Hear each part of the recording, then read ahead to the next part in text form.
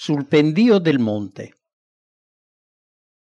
Là, nella bella valle di Sichem, 14 secoli prima della nascita di Gesù, i figli di Israele erano riuniti per ascoltare le benedizioni e le maledizioni pronunciate dai sacerdoti raccolti sulle alture. La benedizione se ubbidite ai comandamenti dell'Eterno del vostro Dio, la maledizione se non ubbidite. Ma non fu dal Gerizim, da cui furono proclamate le promesse di pace e di prosperità per Israele e che da allora prese il nome di Monte delle Benedizioni, che vennero pronunciate le sublimi parole apportatrici di nuova vita in questo mondo di peccato e di dolore. Israele non raggiunse gli alti ideali che Dio gli aveva proposto. Un altro al posto di Giosuè doveva guidarlo al vero riposo della fede. Oggi il nome di Monte delle Benedizioni non appartiene più al Gerizim, ma a quel colle ignoto sulle rive del lago di Genezaret, dove Gesù pronunciò il suo discorso immortale. Se rievochiamo quella scena e ci immedesimiamo con i sentimenti degli uditori, comprendiamo meglio quello che le parole di Gesù significavano per chi le udiva, e in esse scorgiamo nuove bellezze e da esse ricaviamo più profonde lezioni. Quando il Salvatore cominciò il suo ministero, il concetto che il popolo aveva del Messia e della sua opera era tale da rendere i giudei incapaci di riceverlo. Lo spirito della vera religione era soffocato dalle tradizioni e dal cerimonialismo e le profezie erano arbitrariamente interpretate da uomini orgogliosi e mondani. I giudei aspettavano ansiosamente il Messia, non come liberatore dai peccati, ma come principe potente che avrebbe sottomesso tutte le nazioni al leone della tribù di Giuda. Invano Giovanni Battista li aveva esortati con la parola potente degli antichi profeti a ravvedersi. Invano sulle rive del Giordano aveva indicato in Gesù l'agnello di Dio che toglie i peccati del mondo. Invano Dio stesso aveva cercato di richiamare la loro attenzione sulle profezie di Isaia che predicavano le sofferenze del Salvatore. Essi si rifiutavano di ascoltare. Se i maestri e i capi di Israele avessero accettato la grazia salutare di Gesù, egli li avrebbe fatti suoi ambasciatori fra gli uomini. In Giudea echeggiò per la prima volta l'annuncio della venuta del regno di Dio e l'invito al pentimento.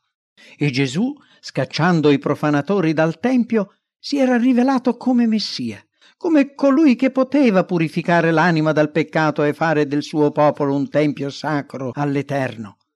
Ma i capi giudei non volevano abbassarsi fino a ricevere l'umile maestro di Nazaret.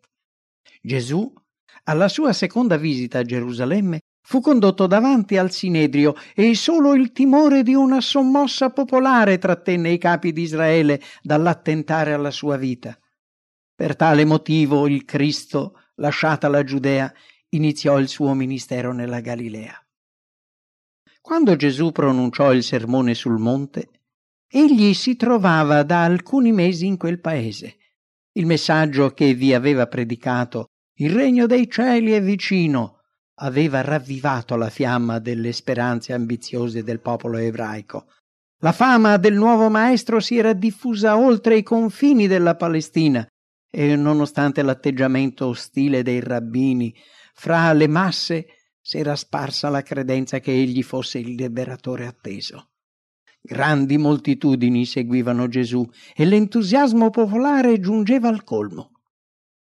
Per i discepoli, uniti strettamente a Cristo, era giunto il tempo di collaborare con maggior vigore alla sua opera, affinché le persone non fossero trascurate come un gregge senza pastore.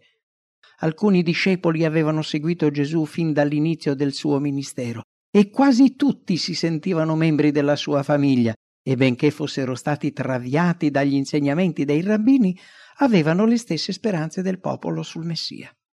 Però non potevano comprendere il modo di agire di Gesù. Anzi, li sorprendeva il fatto che egli non rafforzasse la sua causa, assicurandosi l'appoggio dei sacerdoti e dei rabbini, e non facesse nulla per stabilirsi come re. Però, prima di ricevere il grande mandato affidato loro all'ascensione, un cambiamento doveva operarsi in loro. Avevano risposto all'amore di Cristo che vedeva in loro, nonostante la lentezza a credere, uomini da preparare e da educare per la sua opera. Dopo che Gesù ebbe parlato loro tanto da rafforzare la fede nella natura divina della sua missione e che il popolo ebbe ricevuto prove irrefutabili della sua potenza, giunse il momento di far conoscere quei principi che li avrebbero aiutati a comprendere la vera natura del regno. Solo su un'altura presso il mar di Galilea Gesù aveva passato la notte in preghiera per i suoi discepoli. All'alba, dopo averli chiamati e istruiti, posò la mano sul loro capo in atto di benedizione e li consacrò così al santo ministero con un'ardente preghiera. Poi scese con loro sulla spiaggia, ove cominciavano a radunarsi molte persone. Oltre alla solita folla venuta dai villaggi galilei, molti accorsero dalla Giudea e anche da Gerusalemme, dalla Perea, dalla Decapoli, dall'Idumea, da Tiro e da Sidone, città fenice sulle coste del Mediterraneo. Una gran folla, udendo quante cose egli faceva, venne a lui, i quali eran venuti per udirlo e per esser guariti dalle loro infermità. Usciva da lui una virtù che sanava tutti. Essendo la spiaggia troppo piccola per permettere alla folla di udire la sua voce, Gesù si diresse verso il monte. Giunto su un piano ove tutta quella folla poteva riunirsi, si sedette sull'erba e subito fu imitato da tutti. I discepoli, presentendo qualcosa di straordinario, si strinsero intorno al maestro. La scena intima di quel mattino li induceva a pensare che Gesù stesse per parlare di quel regno che egli, come lo speravano fermamente, era sul punto di instaurare. La stessa speranza si agitava anche nell'animo della folla, attenta, impaziente di udire le parole del divino maestro. Gli scribi e i farisei, col cuore colmo di prospettive di grandezza, non pensavano che a dominare i detestati romani e a possedere le ricchezze e lo splendore di quel grande impero universale. I contadini e i pescatori già intravedevano la fine della loro dura vita di lavoro.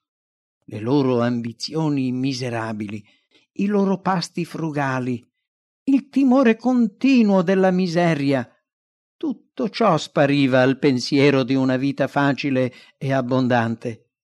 Sì, il Cristo avrebbe dato loro le spoglie dei ricchi conquistatori al posto delle povere vesti che li coprivano di giorno e nelle quali dormivano avvolti la notte. Ogni cuore vibrava di orgogliosa speranza. Di fronte a tutte le nazioni, Israele stava per ricevere gli onori dovuti al popolo eletto di Dio e Gerusalemme stava per diventare la capitale di un regno universale.